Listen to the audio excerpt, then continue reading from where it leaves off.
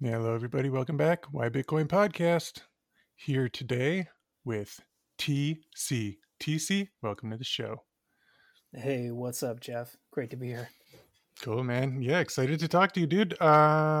It's kind of so for anybody that used to listen to the show, I used to have a co-host, and we had a whole beginning ramble that we did, and I've kind of just gone into more conversational, so I'm still trying to figure that out. But we'll we'll roll into it. Um, I want to ask you, TC, just off the jump, Bitcoiners talking to Bitcoiners. You know what it is, man? I fucking need some therapy. And things are kind Don't of we shitty. all? Don't we all? Isn't it so nice to talk to Bitcoiners? So if you can, I'm not going to ask you for your Bitcoin story because I'm sure you've probably given it out a million times. If you want to share it, you can. But I really just want to know, why do you care about Bitcoin? Oh, I love that question. Um, I feel like there's so many different ways that people come to Bitcoin, and there's so many different ways to sort of look at it and frame it, and it really is relative to everybody. But there's a few aspects of Bitcoin that are I consider to be kind of universal, and to me, that hits at the heart of why I do care. Um, we're in like ultimate clown world times right now, and we have a world and a society that's so just like in a fog of deceit and bullshit and lies and just so much that you got to deal with on a daily basis. Most people, as we know, just have been overtaken by that to the point where they don't even realize, what's going on. They go with it. And to me, Bitcoin's this like beacon. It's like this light in the darkness. It's like this laser cutting through the fog that actually gives everyone in the world an opportunity to have some like sanity, something that they can verify, something they can actually, you know they don't have to trust it. They can operate it and work with it and interact with it and think about it, and they end up landing on something that is is the truth amongst everyone on the planet. It's so rare. It's so fucking rare to have something that you can rely on and something that you don't have to wonder if it's true or not in these times. So, little bit of a ramble, but I hope you get what I'm saying. It's like, to me, I feel like on a daily basis I'm getting truth here, where it's just so much work and effort to try to find truth anywhere else. So I would say that's got to be number one. I mean, to me, like that's like I've kind of like mutated the laser eye memes in my own mind, and the laser eye is about seeing through that fog, cutting through that bullshit. And to me, that stays on until fiat dies. It's laser eyes till fiat dies, because I don't think this clown world is gonna, taper off anytime soon. I think we're gonna be dealing with more and more bullshit to cut through. So that's what I gotta say. Yeah, man, just that truth machine that makes you feel a sense of peace. I feel that.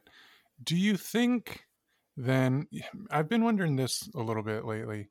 Do you think the propaganda machine, whatever it is, has ramped up since the invention of the internet, or has it gotten better? Because on one side, you have, people got all their information from the news before we had Twitter and shit like that, right?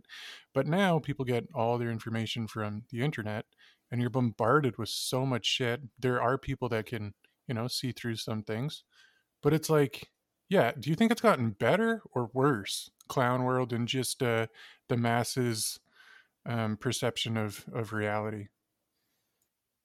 That's tough to say. I mean, there's a good chance that we've had some form of this since the beginning.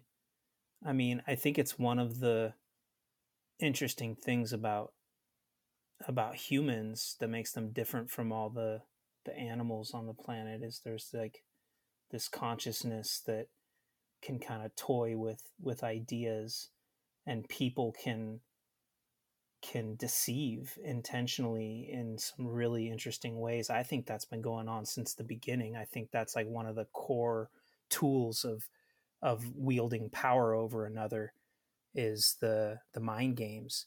Um, but more like looking in just like the last few generations, um, I think there was a lot of things that changed that caused people to just really um, believe on another level. Like I've heard stories from like my parents and grandparents generation about early days with television, and these things come along and it's such a novelty, but there's a person in a suit behind a desk telling you what happened today, and nobody's questioning whether it's truthful or not. So there was sort of that kind of like naive times that in just a couple generations has mutated into this insanity now where everyone's got information from all over. We're all walking around with little information devices in our pockets, and yet there's it's like I was saying before, it's so hard to find the truth. So I think it's like particularly difficult now. I think that the powers that be have gotten really good at crafting their message. They control all these major outlets of media, and like the average normie doesn't stand a chance.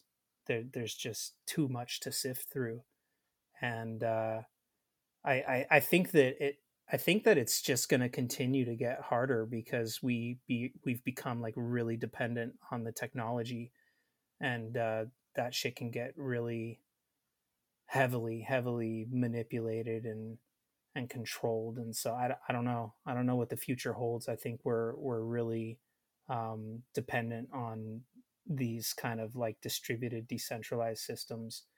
And thank God we have Bitcoin, and thank God we have things like Nostr and these other platforms to, you know, at least have a sovereign hand in the information that's going around. It's I don't know. I don't think it's going to get any easier. Yeah, I want to talk to you about Nostr in a little bit. We'll get back to that. But do you think? So yeah, we think about like our grandparents or even our parents. I'm sure you're probably likely close to my age, and those guys when a war kicked up, like my grandfather signed up and went to go fight for quote unquote freedom. Really, he was fighting for the fucking fiat war machine, which is a shame. That's what I've come to think anyways. I'm pretty sure that's what war is about, at least in this last century. Whereas any guys like us that we hear about a new war going on, Bitcoiners especially, are just gonna be like, no, I'm not taking part in this bullshit. I'm fighting my war by taking my money out of this broken ass system. So my question is to you is sorry, there's kind of a roundabout question here, but I'm more just curious if you were aware of or questioning the incentives of just the mainstream narratives before you found Bitcoin? Was it when you found Bitcoin or afterwards? How did that all kind of commingle in you? Were you already kind of one of those guys that would always question what the fuck is going on? I would say in various ways, yes, but whatever we've been going through this last few years is totally a whole new level of skepticism. But I definitely um, had moments in my life before where I enjoyed kind of going kind of counter narrative, even going back to like I remember being a kid and reading Mad magazine. I don't know if you ever remember Mad magazine, but I Oh have yeah. these memories of like reading those political cartoons and stuff, like in the like in the 80s, and all the funny stuff that was going on with Iran Contra and all these goofy politicians, and I loved reading that stuff and seeing the humor being made out of the absurdity of things. I remember having some thoughts as a kid about like whoever's like at that level in politics, they're probably they're probably corrupt in some way. I had some of those thoughts, but it's funny how life, pulls your focus away. And it probably was not until, maybe like the early 2000s. I know that, I was questioning a lot of stuff after the whole .com collapse, and and then again in the financial crisis in '08. I was one of these people that was like out there participating in Occupy Wall Street, and all of this kind of like outrage about the banks getting bailed out after that big crisis. And then me and a couple buddies were all really like hyped on prepping stuff. Um, there was a couple years there where I was like really focused on that, and I was, all concerned about like what kind of emergency measures I'd have to prepare for. And and then again, like life kind of distracted me from that kind of stuff. And really, even when I first found Bitcoin properly, it was more of a speculation and chasing fiat gains initially, like a lot of people. And it wasn't really till like 2019 where I was like starting to get kind of like really concerned about economy stuff. And then 2020 happened, and the whole rest has just been um, rabbit hole after rabbit hole of ripping away the kind of like veneer of like people are actually acting for the well-being of the whole. People are actually doing the job they're supposed to do. Like all that's just been unraveled completely. There's not much that I don't have a skeptical point of view about these days, and I think it took all of the craziness in the last few years to really get me to that point. I feel like it's something I was picking at most of my life, but didn't really say, okay, let's pull this thread, let's unravel this, and that's what's been going on. That's my experience the last few years. That's awesome, man. Yeah, yeah. As far as shit going on, just to be topical for a minute, we know there's some new war going on, and I was talking to my boss today. He's like, "Oh, what's your opinion on this war?" I'm like, speaking of being skeptical, I'm like, the only thing I can answer is it's pretty convenient for America that there's a war going on right about now. It's very, very convenient, especially when Ukraine's starting to kind of waver out or whatever. I don't know. So we'll see what happens there. Back to Occupy then for a second, because if you know Eric Kaysen, that's when he woke up to all this shit and found Bitcoin as well. I'm curious, when you were part of the Occupy movement, did you feel like you were making a difference, or did you come to the realization that there was nothing that could be done? And how did you deal with that like feeling of just helplessness? Or did you not feel that? Do you feel like you guys made a difference with Occupy? No, I mean, it was like my experience of it was just basically two sides. It's like first there's the outrage, and then there's all these people coming together. I remember just like, this is like long before we had like the homeless crisis that we've got now, but like, seeing all those tents and seeing all the people, totally different than you see all the tents today. But, it was just like all these people coming out, camping out, being loud, and signs, and, a lot of just kind of young energy. And for a second there, you feel like, okay, these people in charge screwed up, and we're going to call them on it, and we're going to see some change. And then, fast forward just a few weeks, and it's like all that stuff kind of like fizzles out. Nothing changes. The banks got all that money. Nobody in the mainstream was like calling it out as the giant sort of scam bailout that it was. And then I just remember like switching my attention. The second part was just total switching attention to like prepping. It's like, okay. And I look back and I'm like, wow, that was like me actually looking myself in the mirror being like, okay, nobody's coming to save us here. I got to look out for myself. And that's kind of the attitude that all of that kind of prepping mentality came out of. That's awesome, man. Are you still a prepper now? Have you upgraded your life in that sense of storing stuff? And do you still feel like the world is gonna Dude, I used to think, like, I used to say on every show, the fucking world is on fire, it's gonna end any minute. And I kind of go back and forth now because, like you said, it's like even with all the shit going on, the fiat machine's just going to print a fuck ton of money. Everything's going to get super expensive. The people that aren't paying attention are just going to get poorer. And maybe life goes on. Or do you think we're going to get to a point? Do you feel like we're going to get to a breaking point in our life where the US dollar actually collapses? I mean, these are cycles. I'm convinced of that.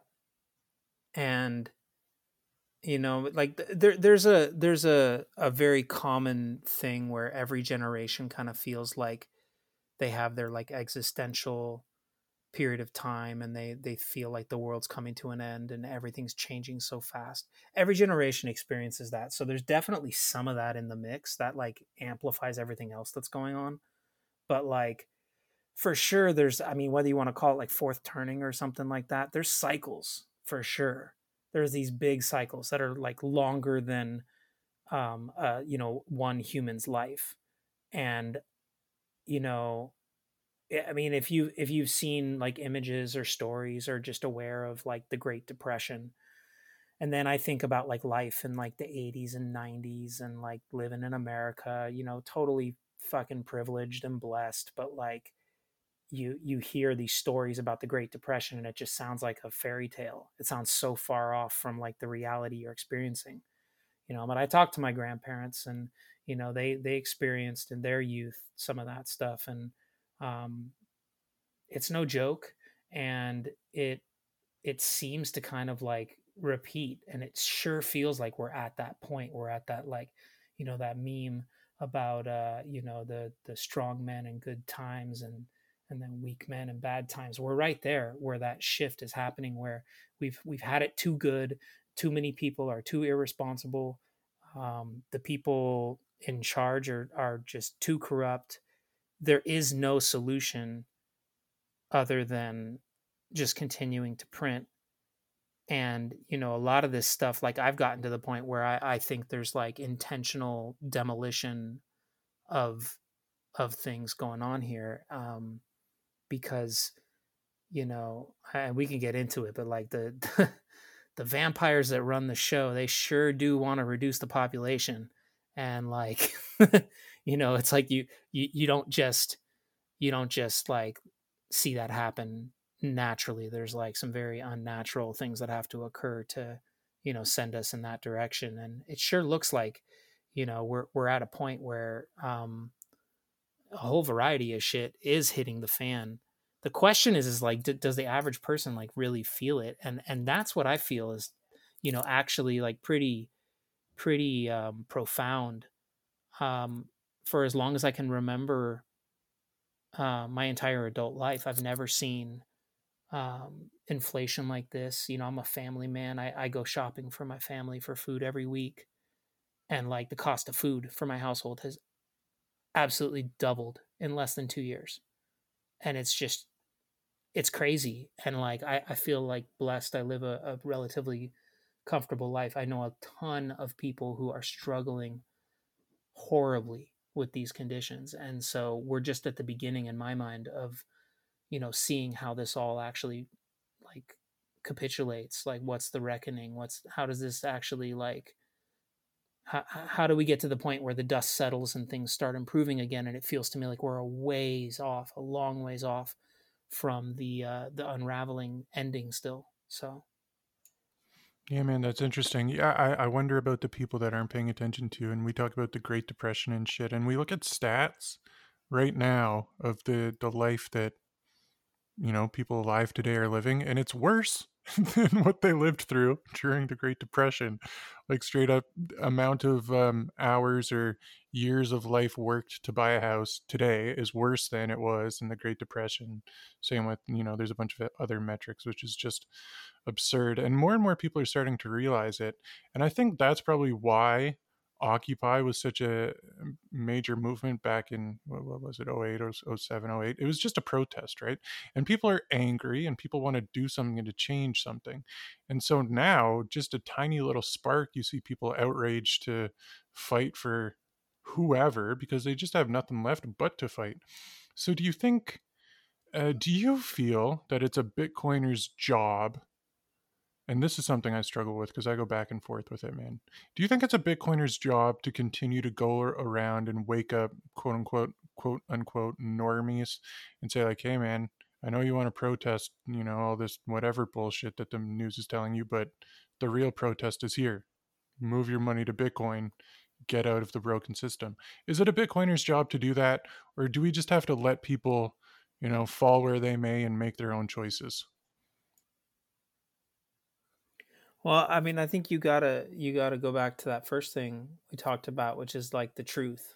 You know, I think it's everyone's duty. If you consider yourself a good person, you have to speak the truth, and you have to, stand for the truth. And there's so much bullshit, and people are being so misled. Um, I don't know if it's like a duty to, just kind of like pound this stuff into people's head. I've experienced plenty of situations where socially, I know I'm just like not welcome anymore in certain people's company because they're so uncomfortable with the directness, and they're so uncomfortable with um, the counter narrative being put forth so confidently. And that's the tricky thing about where we're at right now is a ton of people out there have basically worked themselves into a corner in their own mind, right? Because they have to rationalize and justify all the stuff that they're seeing and experiencing. So they only look in a certain direction where that narrative is supported. And then somebody, like a Bitcoiner enters the scene and starts telling them, hey, that's bullshit, or that's a lie, and this is the actual truth. And it's like you've just literally punched them. It's like they are reeling from that confrontation.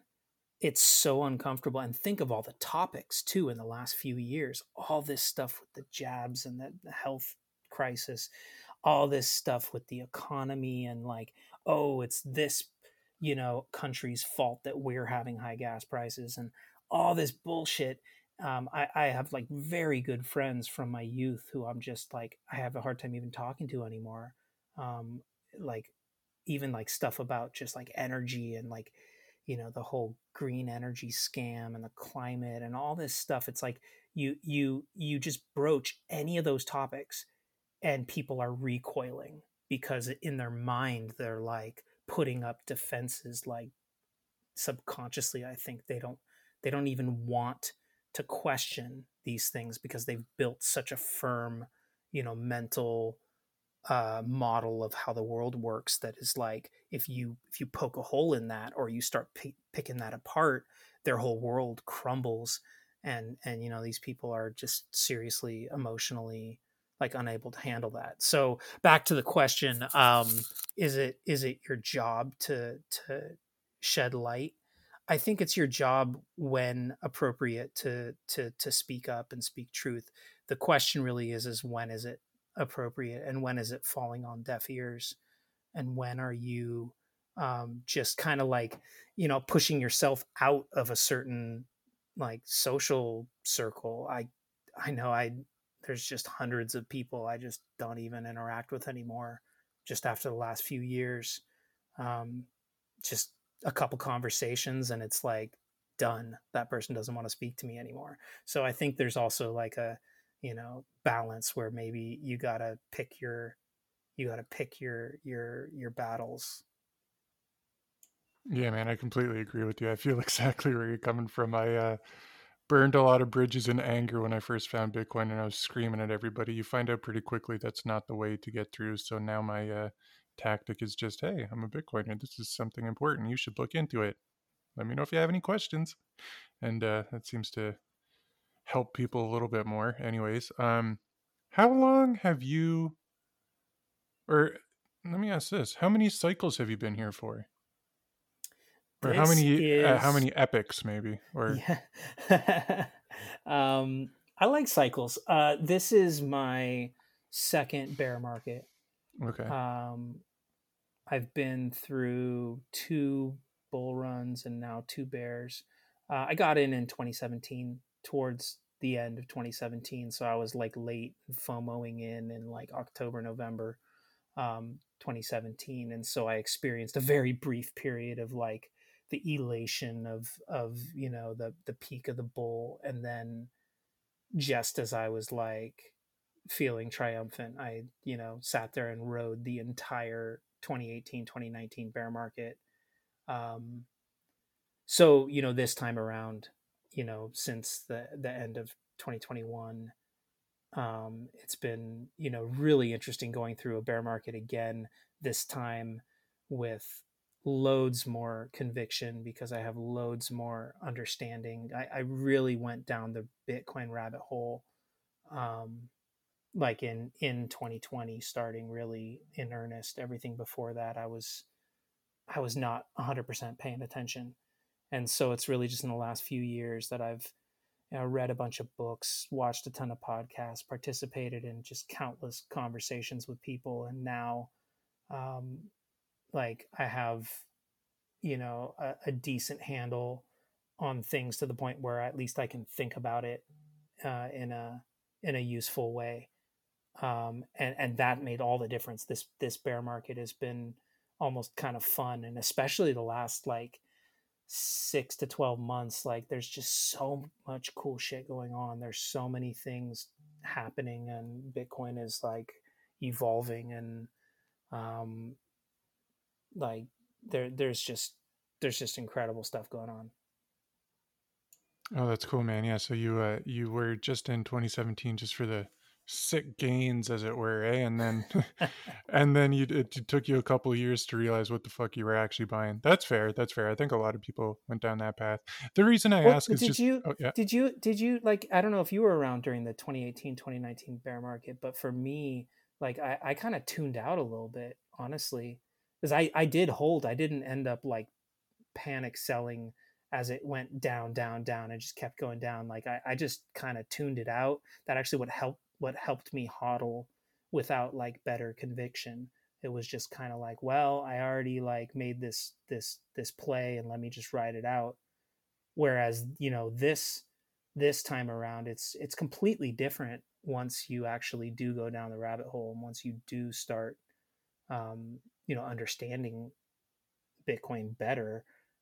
There's a totally different feeling to the bear market. It doesn't just feel like a gut punch. It feels like a incredible opportunity, and all of the sort of attention turning towards building and learning, and like progressing forward. hell yeah, man. I won't bore the audience with my story because I've told it 1,000 times, but I'll tell you quickly. Yeah, I came in end of 2020 and I went balls deep learning about everything and was pretty much a hardcore maximalist within like a couple weeks. So I feel like I was very lucky though, because, and I think this next cycle is going to be even more so. The reason being is probably at the end of 2017, the Bitcoin standard wasn't out yet. Fucking Breed Love and Sailor series wasn't out yet. Just content of Bitcoin and why Bitcoin's important in general wasn't out yet. It was more difficult for you guys to figure out what the fuck it actually was. Sure, there was a couple guys, there was Andreas and whoever else, but it wasn't so fucking abundant that it just made it so obvious, nor had the world gone through as crazy of a time as 2020 was, right? So like 2020 woke up everybody to all the bullshit. So at the end of 2020, I was like, what the fuck is going on here? And so I think we'll see what happens in 24 if there's another fucking global crisis that's just absolutely absurd. But yeah, I think that's one of the major differences between the class of 2017 and class of 2020 is just the abundance of education that's available, and that's only just gone exponential since then. So that keeps me hopeful for class of 2024 that's going to come in. But regardless, people are always going to come in just for when they see the price rip. which we'll probably see. We don't know. We'll see what happens. But yeah, to learn what it actually is that we're doing here is the most important thing. Definitely. So I that's interesting that you say how much easier it was for your first bear. I kind of feel like, yeah, we must be in sort of similar camps because my first bear, well, this is still my first bear, and it's just like, yeah, I feel no pain. I could give no fucks less. I am all in always, and I feel very calm. Um, I want to ask you this question because I think you have a good answer to it. You talk about the vampires wanting to eliminate the population, which I'm fully on board with. But why do you think bad money, soft money, however you want to describe it, fiat money, why do you think it incentivizes such shitty behavior? Well, I think that there's heavy duty incentive with money, just because money is that sort of most sort of useful good or most saleable good or however you want to say it. You can take that money and trade it for someone else's time. um, and so it's a very juicy incentive. And of course, when you have soft money and you have this Cantillon system where there's certain people that just literally have access to free money and everybody else is working their ass off just for crumbs, um, you suddenly are rewarding uh, bad behavior. I mean, think of how many different ways in modern world people have to get ahead, whether it's by stepping on someone else's head or um, you know cheating in some way or lying or committing some kind of crime. And think about the outcome of getting paid at the end of that. Not getting thrown in jail or having some kind of consequence that's maybe appropriate for the thing you've done. Instead, you are rewarded. And so that's like the heart of it. The way I see it is like our society has become a well-tuned machine of rewarding bad behavior. It's literally like what politics is all about, is like people say whatever they got to say and they make whatever deals and you know dark rooms behind the scenes, and they're constantly being rewarded for these things. And it's like the person who is the honorable person and the truth speaker and the hard worker is not valued. It's like we've come to a point in our society, like culturally we are valuing bullshit and we're valuing criminals and we celebrate them.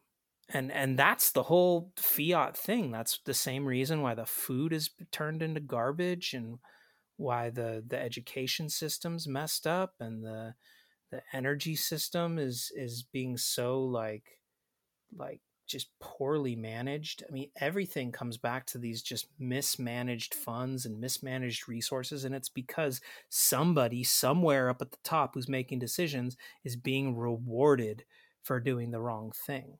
They're not being rewarded for doing the right thing. They're not being, more importantly, they're not being punished or getting a bad consequence for doing the wrong thing.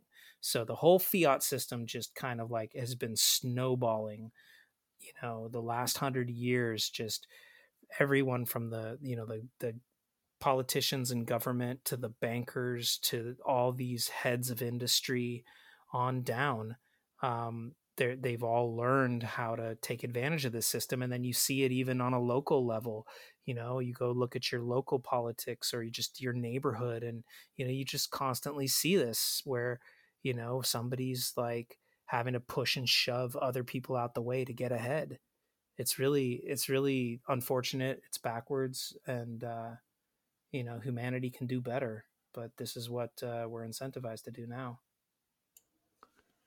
I think okay, here I'm gonna say some things, and I want your thoughts on it. I don't really know how to form it in a question, so just follow along. I think a lot of the issues comes from the political system being, quote unquote democracy, because I wonder even on a Bitcoin standard, if the world is, but we're still in a democratic state, you could still have people, incentivized to manipulate people that are dumber than them to vote in a way that puts the person with bad intentions in charge.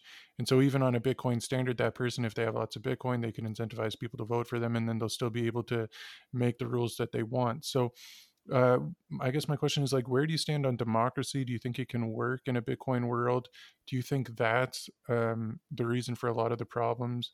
Where do you put yourself on the political spectrum, as it were? I'm still kind of trying to sort that out for myself. I'd call myself an anarchist, but I prefer just the meme of the Bitcoiner floating above the entire political compass. If you've seen that one.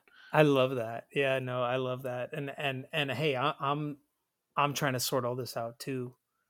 You know, um, part of the last few years was, just getting completely like red pilled about like the politics and the entire system, and you know the the thing you come away with so clearly is that like it's not a real democracy in any sense.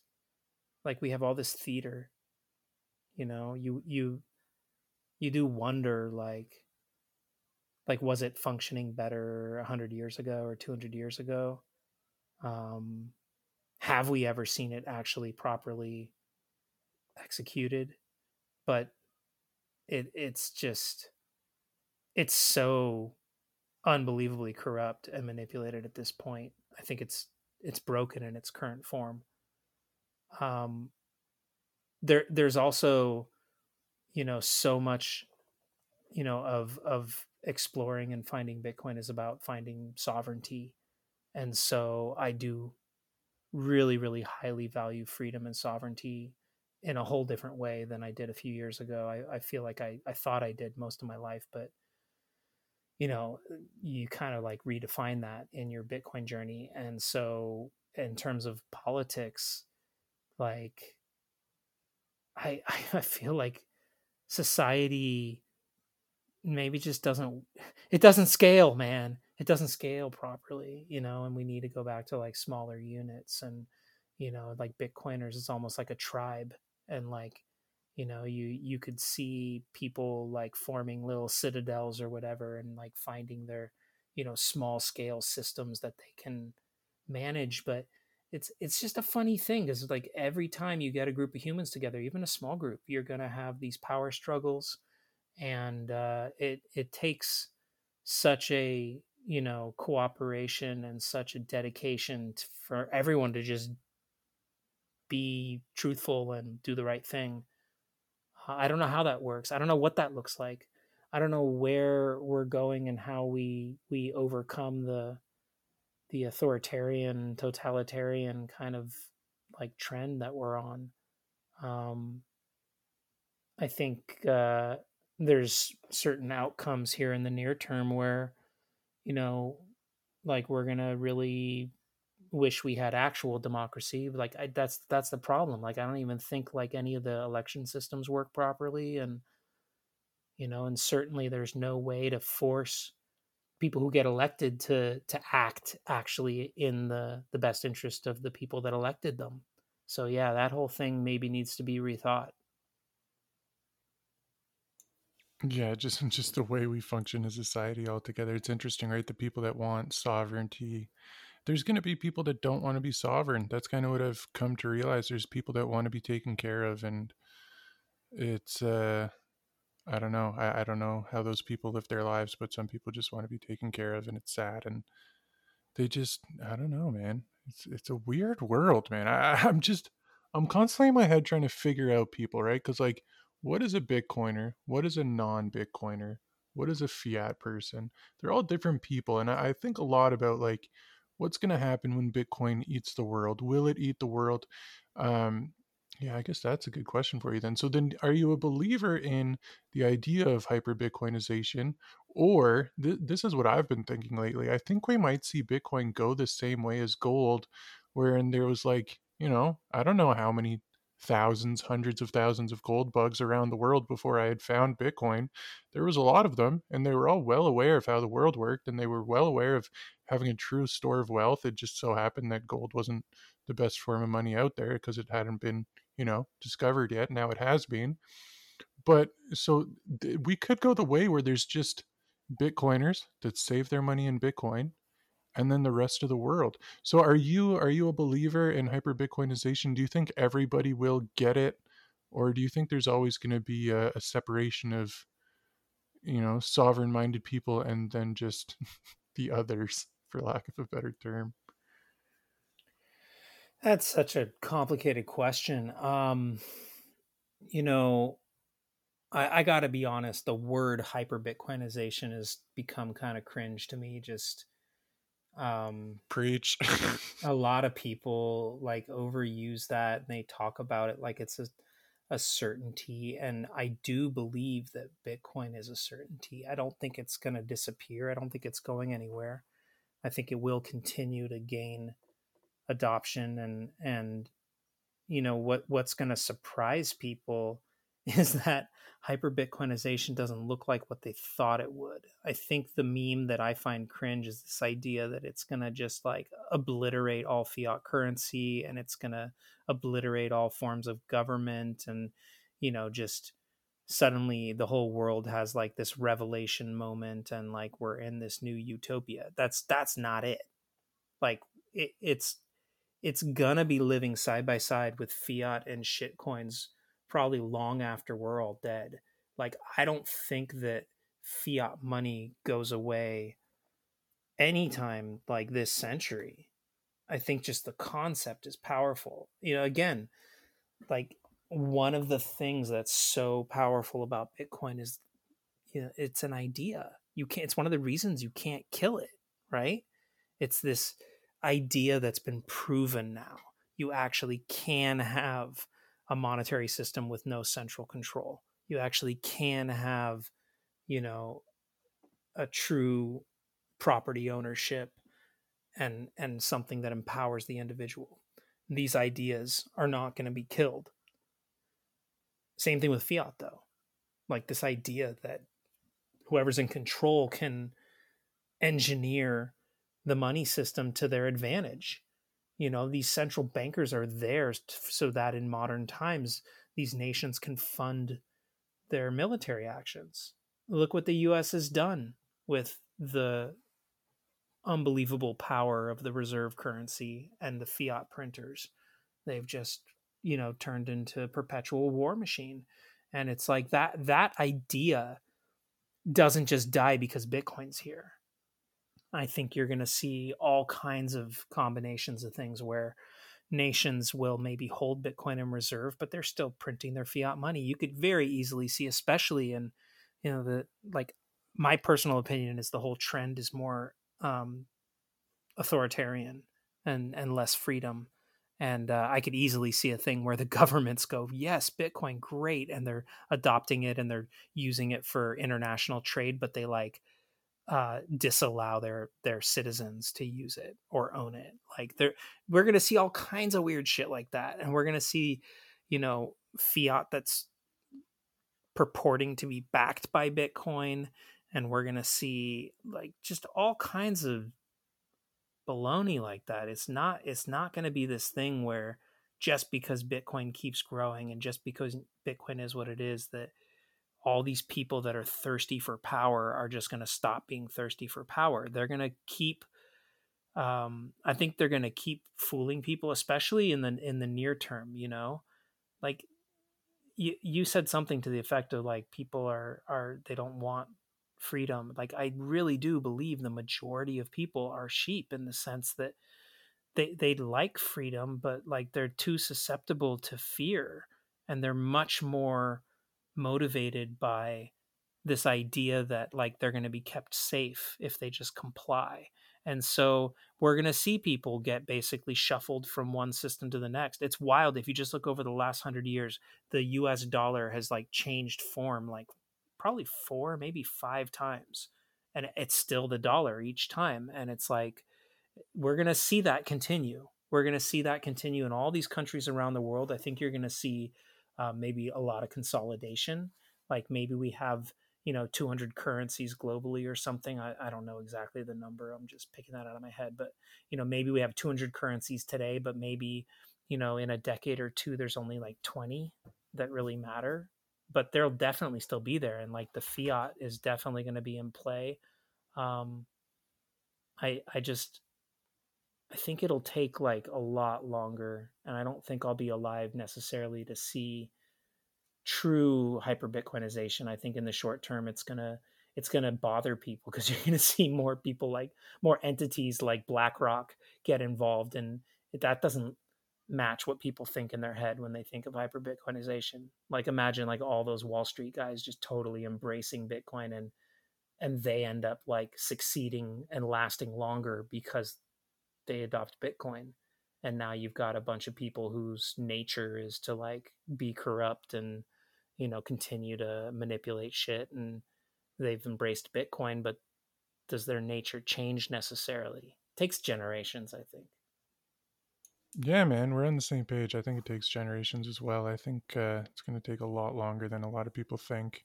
It'll be interesting to watch over the coming years, so I'm excited to see it. Because, yeah, I wonder the same thing. Like, I wrote this question down. I guess we kind of touched on it. But I think of Bitcoin similar to like the internet. And I've heard you speak of this. The internet is a tool. And it's amazing. Like when it first came out, I'm sure there were guys like, this is going to change everything. It did change everything, right?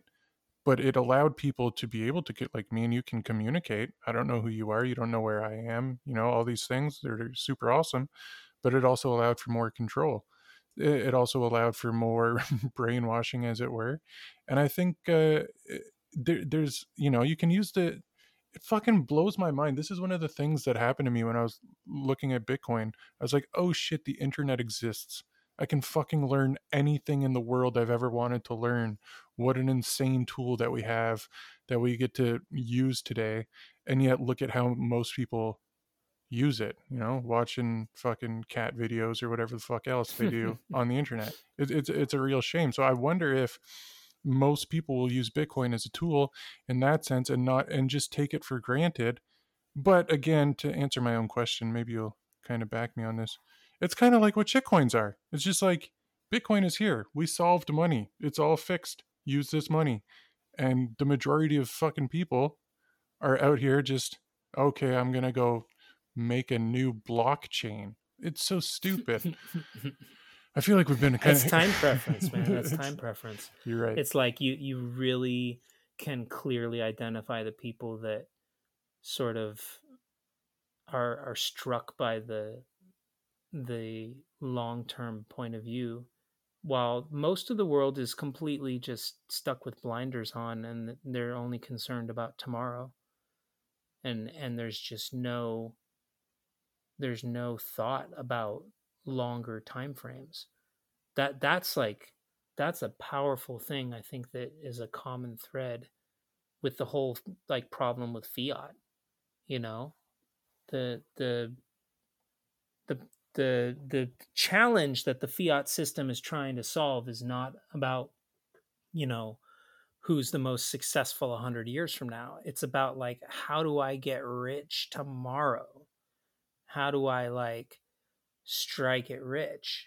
And it's just a total short time frame point of view, because that's all people can think about, and it's like accelerated because of the kind of situation we're in. Like you hear about these stories in like places where there's hyperinflation, and people's behaviors change drastically because tomorrow your money's going to buy you less, and so you start like completely making crazy ass decisions. um the whole crypto blockchain thing is like a, a, a playground for people like that. It's just like, oh, the stock market's not gambly enough for you. Oh, come over here. It's it's wild. Time preference. Time preference is important, man. Yeah, it's crazy. And even in the fiat world, like just money is a tool too, right? And I think that as Bitcoiners we realize what you can do with that tool. Whereas anybody that's trying to get fiat rich, their whole goal is to just buy fiat junk for the most part. If your goal is to get fiat rich, then you're probably just trying to buy fiat junk. If you're trying to get Bitcoin, quote unquote, Bitcoin rich, your goal is probably to better your life and make a better life for your kids for the most part, which is good. Those incentives, man, incentives matter, and I'm glad that Bitcoin has done that. I want to ask you, what's the best thing that's happened to you since you found Bitcoin? Because we've been kind of negative on this show. Tell me something good, man. Tell me something good that's happened since you've been a Bitcoiner. The best thing that you can think of. I mean, I don't know if it's the best thing, but the most recent thing is I started this carnivore diet. I'm not even a month into it. It's fucking crazy. Hell yes, It's dude. like, I wanted to talk to you about carnivore, so go dude, off. Tell like, me how it's going for you. well, okay, but so just like to your question, like this is so common in like the Bitcoin people around the world. Like Bitcoin goes beyond just your you know monetary investment wealth economic sphere, right? Like that's definitely where it starts, and there's aspects of it that they are profoundly rooted there, but like it's that whole search for truth and cutting through the bullshit, and like all these different like frameworks that you've lived your whole life in just unravel and like fall by the wayside. And like, you know, I've been hearing all these people talking about getting into carnivore, and it's like something that I never thought I would do, but I kept looking at it. I kept hearing people's stories about it. I kept researching it. And, everything just kind of started making sense. And, and I said, I got to try this. And that's where I'm at right now. I'm like a week away from 30 days. And that was like my initial, intent is try it for 30 days, see what happens. But it's like, I already know I'm going to go way longer than that. And I'm already starting to shift to thinking this is not just an experiment. I've completely debunked for myself all of the sort of like nutritional guidelines and theses that I operated on for my entire adult life. Like the fact that I've basically lived these last 3 weeks exclusively on beef and water, basically, and like I feel incredible. I lost some weight. I'm more energetic. I'm clear when I wake up in the morning. I still do drink black coffee in the morning, but I don't even know if I need it, because like when I wake up, I'm like I feel sharp, and I feel just overall more energetic, and everything like my body's just like loving it.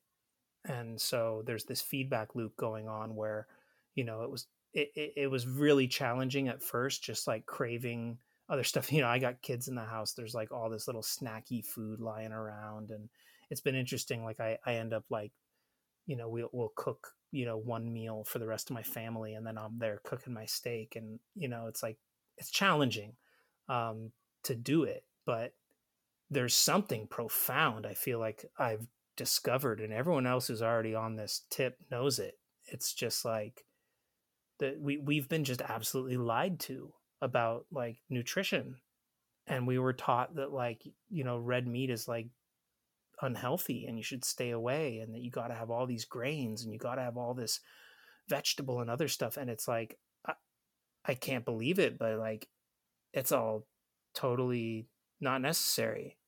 Like I'm just sitting here with like steak and butter and salt and water, and let's go. It's a revelation, and I can't even imagine like what the future is going to be like if I keep going this way. And I don't know. The hardest thing is I don't know if I can get my family to do it with me, but That's just a good example of something that I just never would have expected. If you talked to me back in 2017 and be like, hey, you just bought some Bitcoin, in 5 or 6 years, you're gonna stop eating everything except meat. You're just gonna eat meat. And I would be like, you're fucking crazy. And in fact, I actually have a few friends that were doing this back then. And I remember feeling deep concern for my friend who was only eating beef. And now I'm like laughing at myself, at my past version of myself, because I'm doing it now and it's fucking amazing. So there you go. That's awesome, dude. Yeah, I've been on carnivore. I'll call it carnivore light for a couple years now. I when I first started, yeah, I felt like just amazing all the time, but I've kind of dwindled. I'm not super strict about it. I mean, I eat meat every day for lunch. I usually eat meat for dinner, but I'll still have snacks here and there, and I'll have pasta the odd day of the week every once in a while. I feel like I should go back hardcore into it. You kind of got me fucking amped up again. Like just go all in again because you do feel amazing. And yeah, we're both anecdotal stories, but it seems like that's something that keeps happening. There's a lot of Bitcoiner dads out there that yeah, it's hard to get your family on board for sure, but it's just But crazy. like think about it. Like I go into a grocery store now and I just look around and it's like an absolute ocean of processed food and sugar. It's just like All you all see is fucking poison. sugar. It's And it's just like poison. all the carbohydrates turn into sugar and everything else got actual sugar in it. And it's like it blows my mind. I'm like, my God, I've been feeding my body mostly sugar for my lifetime. And suddenly I'm cutting all that off. And what do you know? Like the body responds. I feel like I'm going through some kind of cleansing, and like I feel like I'm getting stronger and more energetic, and can't wait to see where this goes. Yeah, man, I'm excited for you. It's a good feeling. I didn't know you had just started because I saw you tweeting about it. But yeah, just stay on course and don't waver off like me. I wish I stuck to it. I can go back. I think I'm gonna go back hardcore into it. What I did steaks for a while, but steaks get expensive, man. So what I do is I just buy Yep. roasts when they're on sale, and I just throw a roast in the oven whenever, and then I slice it up, and then that's what I bring for lunch. It's fucking awesome, man. It's way cheaper, because I was the dude that was buying like fast food every day for lunch, and it's that'll kill you. And like you said, your mood changes. It's really insane all the effects it can have if you do it right. So proud of you. I'll definitely keep track and see how it works out for you. Yeah, man, I got a log going on Twitter. I'm posting every couple of days or something. So Right follow my on. progress there. Right on. Okay, it'd be a shame if we didn't talk a little bit about TimeChainCalendar. So why don't you just, for anybody listening, explain what it is, why you built it, what you see the future of it. Anything you want to say about TimeChainCalendar, man? I'd love to hear your thoughts right straight from the man. Oh wow, yeah. So in my professional life, I'm a software engineer, and I've specialized in doing basically what we call front end engineering, which is building websites and stuff that runs in the browser. The actual thing that you see and interact with when the user goes and visits a website or a web app. So I've got these skills to build the front end stuff, and I basically have created a new style of kind of a block explorer. I call it a time chain explorer. And it's also just functions as a new approach to a Bitcoin dashboard. Really, one way to describe it would be, if mempool space and a block clock had a baby, this is kind of what it would turn out to be.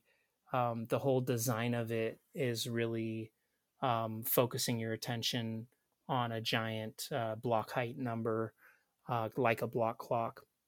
And then I've basically created a couple different sort of ways to interact with the time chain that are new and give you some interesting perspective on Bitcoin's time chain. You know, we talk about block height, and you know, maybe people who are outside of Bitcoin, maybe they've heard of a blockchain, but do they know what a block is? And do they know like what that block does? And do they have any understanding of like, you know, what does it mean that we're on block 811,642 right now? Like what is a halving and what are all these things? There's like, you can start unpacking Bitcoin into these like major buckets of like concepts. And like what I've attempted to do here is to kind of like put these things together and visualize this in a whole where, you know, what I hope is, you know, maybe most people when they first look at it, they might feel like there's a lot of numbers, they don't really like immediately understand it. That's fine. Just like focus on like, you know, the block height, and then just look at it each day. It is like a calendar. It's called Time Chain Calendar for a reason, because every day, you know, these little indicators are kind of like moving around, and you're basically watching these cycles of Bitcoin play out. Um, let me sort of give you a little sort of specific. If anybody's listening, you know, you can kind of play along. You just go to TimeChainCalendar.com. You'll see the giant block height in the center, and you got this orange circle and this red circle. The orange circle is the blocks to the halving, and if you grab the orange slider that's at the bottom of the interface and you just slide it to the left, you're going to see the whole interface wind back the blocks of the time chain. And so this is one of the sort of novel things that that I put here in this app, that really it's a lot of fun, and it's also a very interesting way to interact with the time chain. You have over 800,000 blocks, and I've basically given you a way to fly through them like really quickly. You release the slider anywhere, and it loads that block. And so basically, you can go back in time, and you can see a block, what date and time it was on, like what was the fiat exchange rate at the time, what was the supply of Bitcoin at the time. You know, that's one of the things you see when you're moving that slider. You see that supply in the upper left corner just flying either up or down depending which way you're moving the slider. And so what I'm hoping is like people, maybe if they didn't already understand, like what what is the what are the blocks of Bitcoin doing? Well, you know, one of the things they do is issue new Bitcoin. So every block is going to issue whatever that subsidy per block is. And so you can see that supply winding up as you go through time here. And that's what the halvings are all about. The halvings, when you see that indicator cross the 12 o'clock position and you start a new halving, the subsidy per block gets cut in half. And so you basically have a tool here that hopefully it's a little educational experience to kind of, you know, solidify in your mind like what's actually happening here with Bitcoin. And every block that goes by, there's new Bitcoin that's issued into the world. And then the other thing that blocks do is they confirm transactions also. So, you know, right there, just with the orange circle and that slider, somebody who's new to Bitcoin maybe can understand the fundamental like purpose of blocks in Bitcoin, and like what is the time chain, what is a blockchain, like what are these blocks, and and that's a great place to start. And then all the other information, you know, if you look at this thing on a daily basis, you're going to start to notice the correlations between things. So I'll take a quick pause there because it's a ton of stuff. I got a lot more to say, but what do you think? Yeah, dude, I fucking love it. It's I open it up every morning to see what block we're at. I look at the stats of everything. It's one of my favorite things. I've heard you say before in another show, I can't remember which one, probably high hash rate, that one of your reasons for building it was you wanted to know what block height it was when one of your children were born, which is interesting to me because, and correct me if I'm wrong, but is that true? That is true. So, That's a yeah. Go ahead. well, no, sorry. That was exactly what I wanted to do I don't know when it was, a couple of years ago, early in my Bitcoin career. I was like, oh, my kid was born when a block happened. I got to find out what this is. This is so cool. And then, you know, you can take that number and you can print it off and put it, and now I have this whole awesome thing that I'm gonna have that picture and I can frame it of like, hey, this was your block height. Here's the epic. Here's the supply. Here's what the all the different things. That's actually a feature that's on my roadmap. Is I'm gonna do some kind of snapshot feature where Oh, when you're okay. on a certain block, you could take a snapshot picture of that. Now, the neat thing about TimeChain Calendar is that every block has its own URL. If you go back to any past block, you'll notice the URL changes, and it's got slash block slash and then the block number. So you can actually like share links to these blocks. You can save it, you can bookmark it, you can return to it anytime. So that's why that hasn't been a big priority to do the snapshot things. But yeah, no, originally I really wanted to know what block height my kid was born, and um I ended up spending probably like 20 minutes on mempool space, like hunting around, like taking a guess and looking at the date and going, okay, I need to go further. Oh, went too far. Okay, let me look here. And the whole sort of interactive experience of trying to hunt down whatever block happened closest to that date and time, it was clunky and challenging and not so much fun. So that was one of the things that got me started thinking, how could I, achieve that better? Um, so, Time Chain Calendar actually has a couple different ways that you can search for blocks, and it's like really should be very easy. I got this big little search icon button you can click, and then it'll show you search by block or search by date. But pro tip for all the people who listen to the pod, search by block you can get by just clicking or tapping on the big block height in the middle. It turns it into an input. Or search by date, you can just click or tap on either the time or the date in the bottom corners. Both of those open up the date interface.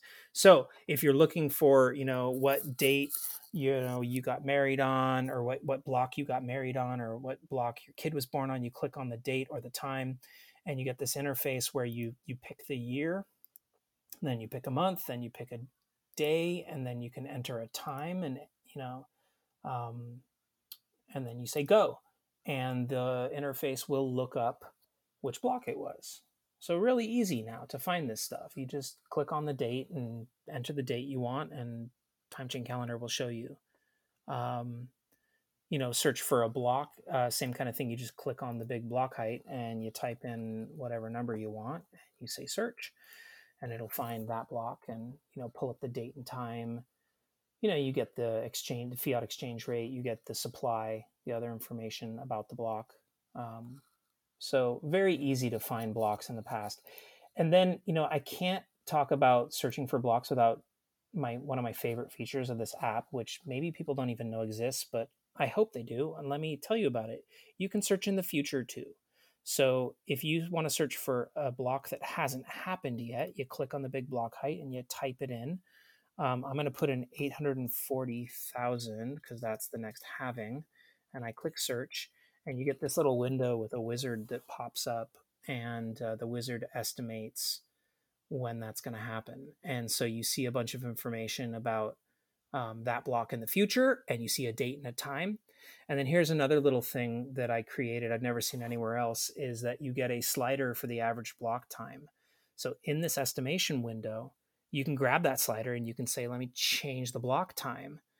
And now the date and the time changes accordingly. And this is a very important educational moment. Not only is this a really useful tool, but hopefully this updates your mental model about the pace of blocks and what is the relationship of a future block to a future date. And you start thinking more about the average block time, because we talk about 10-minute blocks in Bitcoin all the time, but they're not 10 minutes. And on average, they're typically faster or slower than 10 minutes. And depending on that future estimation is going to be different. So if you want to see the halving happen on like 420, at 420, we're going to need, come on, let's see, right about there, about 9-minute 47-second blocks. So that might be something where now all of a sudden you come out of that experience paying a little bit more attention to average block time, which is prominently displayed on the main dashboard, and is a very important aspect of how Bitcoin works. before I forget, you can also search for a future date. So if you click the date of the time and then you enter a future year and a future month and day and a time and say go, well, now you get the wizard estimator again, but this time this is a search by date estimation. So you get a block, which is based on a 10-minute average block time for that date and time. And then, of course, if you change that little slider, that average block time slider, well, now the block that that's going to be on adjusts. So this is a very powerful sort of estimation tool built into TimeChainCalendar where you can estimate a future block, you can estimate a future date and time, and use that average block time to kind of create a dynamic model in your head. This is not a fixed thing where anybody can tell you how many days it is to the halving. Nobody knows. And it's because we don't know how fast the blocks are going to go. So I'm really trying to help people think about it in that way and look at Bitcoin in that way. And maybe on an ongoing basis, I'll tell you, I look at this thing every day. The thing I key in on every day is what's that average block time? Because that's going to determine what our difficulty adjustment's going to do. And that's going to determine how, difficult or easy it is for the miners out there. And that's going to affect the pace at which we hit the halving. And it's all interconnected. Yeah, it's an amazing tool, man. I really appreciate what you've built. One of my favorite things is to look right at or right before and right after a difficulty adjustment. You can kind of see if the blocks are coming in too slow, and then if the difficulty goes down, you just see like not 1,000, but like a couple 4 or 5 blocks come in really quick because the difficulty adjusted it. It's a pretty wild thing, and like yeah, blocks are 10 minutes on average, but what I like to say is it's going to be on average 10 minutes unless I make a transaction, in which case the block is going to take an hour. So, so that's a good way Yeah.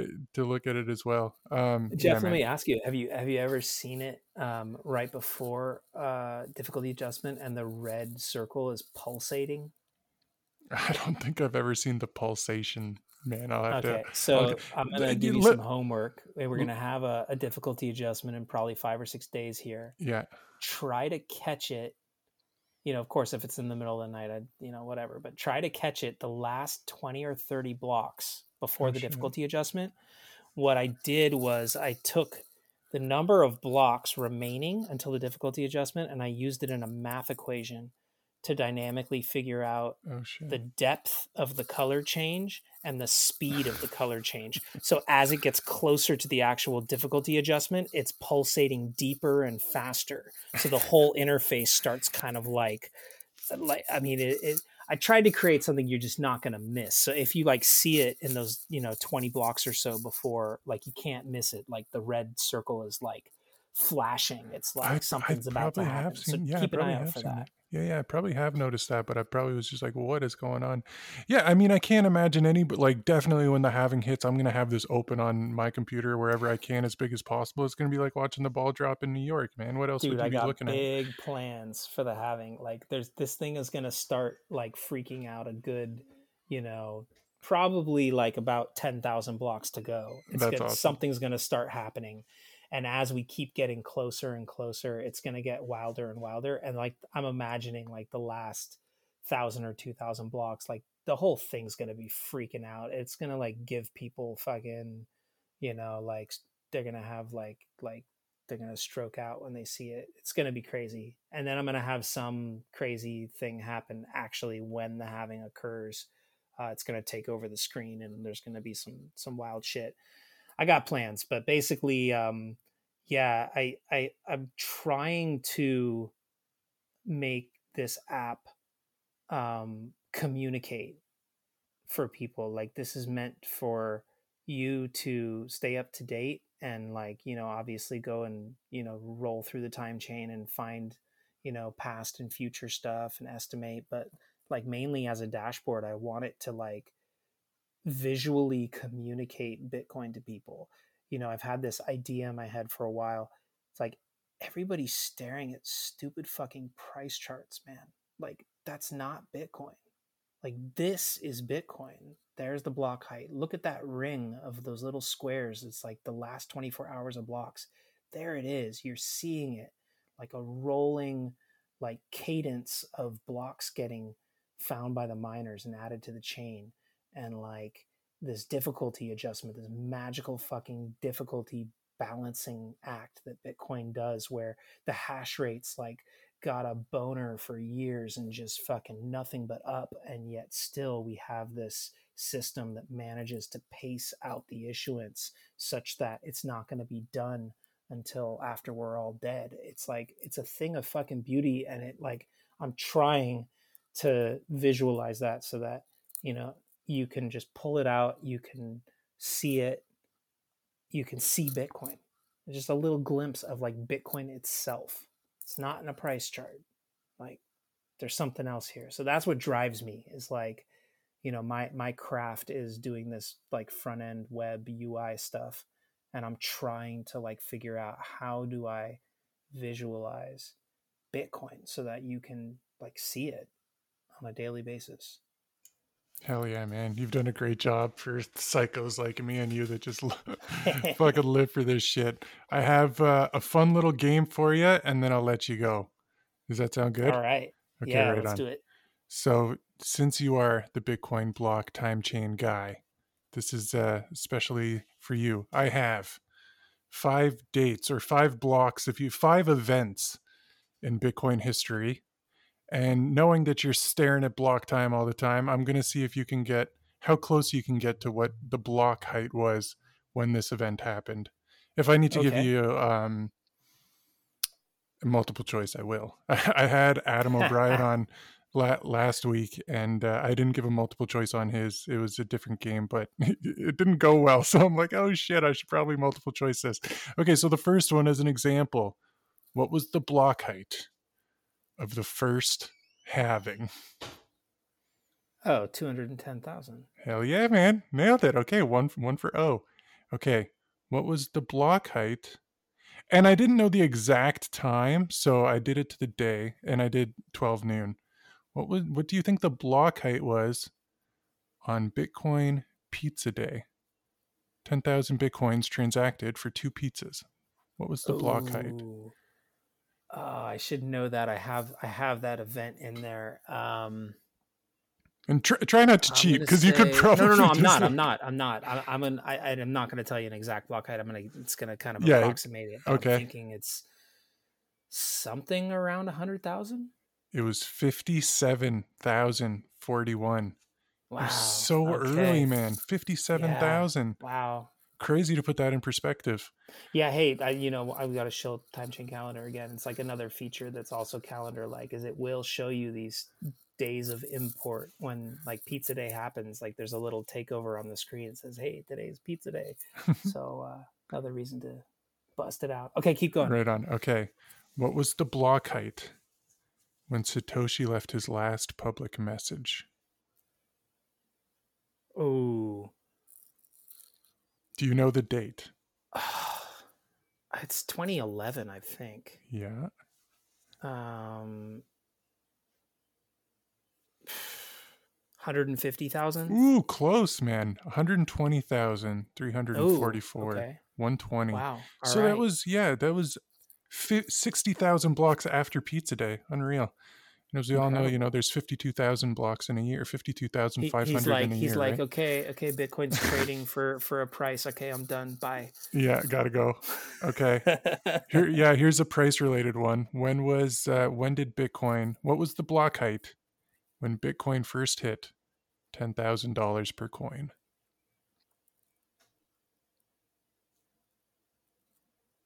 First hit 10,000 was, I think it was 2017. So I would say like 550 or Ooh, 600,000 around there. it was just under 500. It was Ah, 496,556. okay. It's tough, eh? Yeah, it's crazy. Yeah, no, these are tough ones for sure. The first one I gave it to you. This is the last one. Let's see if you can get this one. Okay. When did the block size war conclude with the activation of the user activated soft fork? What was the block height? Okay, well that was 2017. That was, I think, something like June. God, 450,000. 478, 600. Oh, Very close, close. man. Close, Okay, man. okay. Yeah, dude. I fucking. All right, thanks for playing. That's all I had, but I thought that'd Yeah, be cool. yeah. No, that's great. What It just fun. it puts into perspective how many blocks there are, because people say it's easy to remember there's 210,000 blocks in a halving, but I bet Yep, you if I asked you right off the top of your head, how many blocks in a day? 144. Hell yeah. How many in a year? It's 50. Ugh, making me do math on the fly. It's like 52.5, man. Come I know. on, get your head in the game.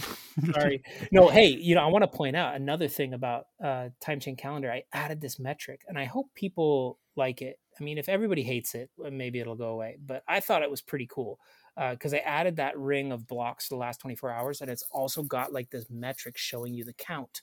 So you see right now it's 164 over 144.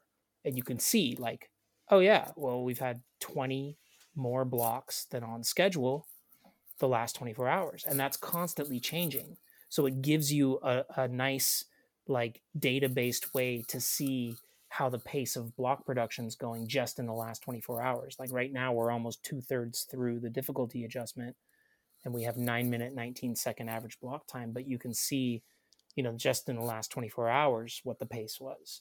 So that's why I put that front and center, like right at the top, um, in this latest update. Like I'm hoping that's a metric that people start looking at more and getting more comfortable with. And then everybody should know that it's 144 in a day if you have perfect 10-minute blocks. Hell yeah, man. I appreciate what you've built. I think it's really cool. It's definitely very educational. It'd be cool to show somebody that knows nothing about Bitcoin, and be like, hey, look at all these stats and just see what they do. And then to the hardcore Bitcoiners, we just love it. TC, let anybody know where to find you online. Show the website one more time. Anything else you want to tell people before we wrap this thing up?